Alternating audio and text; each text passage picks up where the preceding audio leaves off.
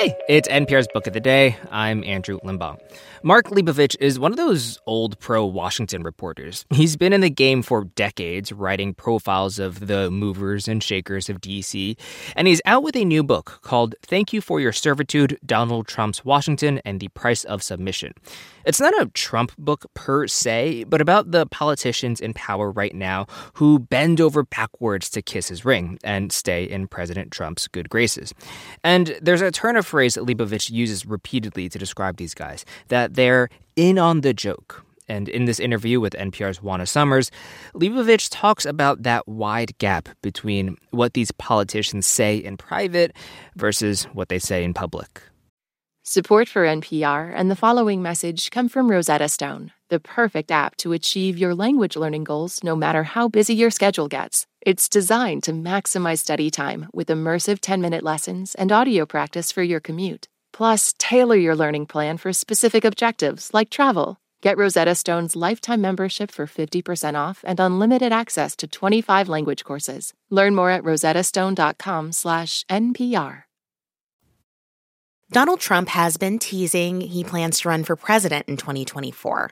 The first time he ran for president, his fellow Republicans, well, they were not so welcoming. He's a race-baiting, xenophobic, religious bigot. We are not going to turn over the conservative movement to a con artist who is telling people... This man is a pathological liar. The man is utterly amoral. Morality does not exist for him. Well, those Republicans, South Carolina Senator Lindsey Graham, Florida Senator Marco Rubio, Texas Senator Ted Cruz, and many others have since changed their tune. Trump can be a handful, but he is the most dominant figure in the Republican Party. Donald Trump is committed to cut taxes. The Republican candidate for president, Donald J. Trump. Well, I am supporting the Republican nominee because I think Hillary Clinton is an absent. That fealty, that blind loyalty is something that Atlantic writer Mark Leibovich says has been central to Trump's ability to hold on to power in the Republican Party. And it's also the subject of his new book, Thank You for Your Servitude, Donald Trump's Washington and the Price of Submission. Mark Leibovich joins me now. Hey there. Hey, Juana. So your book begins in the midst of the 2016 Republican presidential primary, but I want to focus on actually some of the later years that your book covers, the period surrounding the 2020 election and culminating with the insurrection at the Capitol on January 6th. Mm-hmm. You know, we are on the eve of new hearings by the congressional panel investigating those attacks, and I'm so curious, watching them with this book and your interviews for it in the background, what have you learned about the former president and his allies? Nothing good. What's astonishing to me, first of all, given everything we've been through with Donald Trump and continue to learn about Donald Trump, he remains so wildly popular in the Republican Party, which is ultimately his superpower. The reason for this superpower is because none of the putative leaders of the Republican Party have pushed back on him at all. Kevin McCarthy, Lindsey Graham, even, Mitch McConnell, Paul Ryan, who might be less vocal about it, have enabled him at every turn. And also with the hearings, you see the performance of Liz Cheney, Cassidy Hutchinson, some of these state election workers who come before them, and their very simple, brave testimony doing their patriotic work despite great risk to themselves, threats, intimidation. They do it anyway, and that stands in such sharp relief from the utter silence that continues from Kevin McCarthy and Mitch McConnell on down. They are pretending that these hearings don't exist, and what this book does is it gives voice to all of them as they made this deal, made this calculation over the last 5-6 years. You brought up the names there of a number of prominent Republicans who you spoke to about the events of January 6th. And I have to say, I was particularly struck by what former House Speaker Paul Ryan told you about what that day was like for him. You wrote that he broke down into tears that day. Well, I think Paul Ryan is an interesting case. He clearly was not a big Trump fan and didn't do that much to hide it early on, but he worked very, very closely with Donald Trump because nothing was more important to Paul Ryan than, one, keeping his caucus happy, but two, tax reform. So Fast forward to a few months ago, I sort of asked him about what it was like to see what he was there for the inception for and what it turned out to be at the insurrection. And he described just sitting there watching things unfold on January 6, 2021, and just sobbing and sobbing uncontrollably. And he said, look, I'm not a crier. And there I was just sobbing in front of the TV. I recognized a lot of my old security details, sort of going mano a mano against the rioters on TV. I wrote them emails trying to buck them up. I didn't know what else to do. And, he looked so miserable at the prospect of what has happened and very despairing. And I finally said, do you yourself have any regrets? Were any of these tears of complicity? And as we're sitting here, you're still on the board of Fox News. I mean, there is a very direct correlation between Donald Trump's continued viability in your party and Fox News. And he didn't want to go there. He didn't want to sort of explore the issues of complicity, certainly on the record, that I wanted him to go to. But clearly the conflict was very much brought to bear in that conversation. There are also Republicans involved like Cassidy Hutchinson, for example, who despite threats and enormous pressure testified before the January 6th committee. Do you think something like that, and we may hear more from other similarly minded Republicans soon, is something like that enough to turn the tide? That's a great question, Juan. I've thought a lot about that. I think, one of the gifts of the January 6th committee, obviously Republicans are saying, oh, it's a slanted committee, it's not legitimate, we're just ignoring it.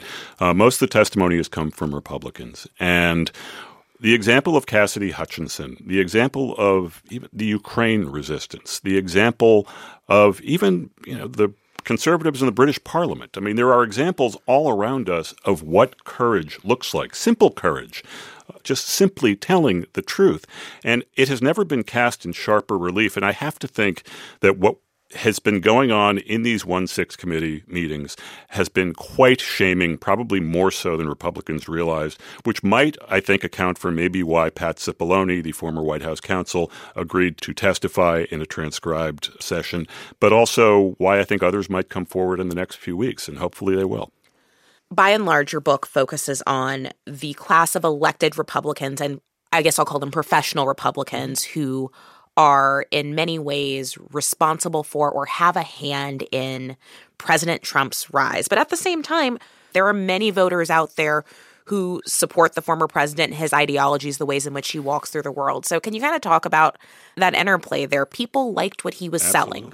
Yeah. No, look, this is not an indictment of Republican voters necessarily. Our Trump voters, and I don't think anyone reading this will look to it to understand what are they thinking, what are their concerns, why do they still like Trump.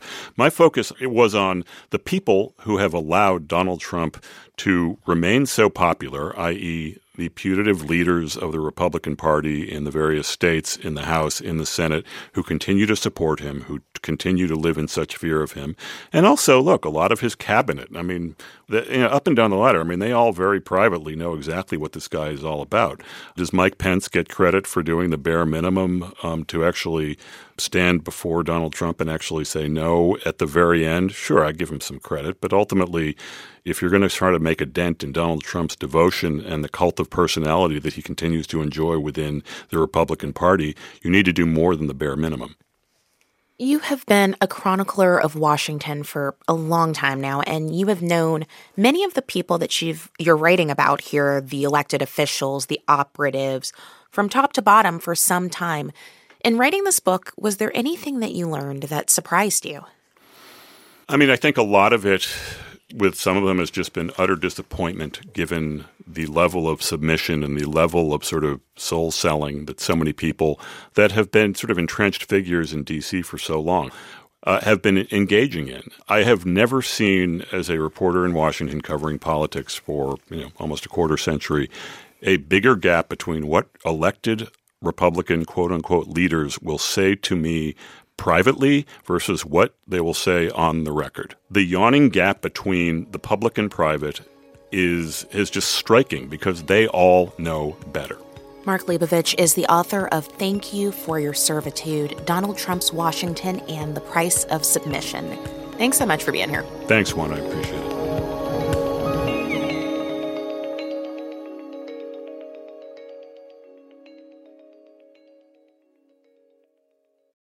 This message comes from NPR sponsor Vuori, a new perspective on performance apparel. Clothing designed with premium fabrics, built to move in, styled for life. For 20% off your first purchase, go to vuori.com/NPR. Support for NPR and the following message come from Rosetta Stone, the perfect app to achieve your language learning goals no matter how busy your schedule gets. It's designed to maximize study time with immersive 10-minute lessons and audio practice for your commute. Plus, tailor your learning plan for specific objectives like travel. Get Rosetta Stone's lifetime membership for 50% off and unlimited access to 25 language courses. Learn more at rosettastone.com/NPR. When voters talk during an election season, we listen. We ask questions, we follow up, and we bring you along to hear what we learned. Get closer to the issues, the people, and your vote at the NPR Elections Hub. Visit npr.org/elections.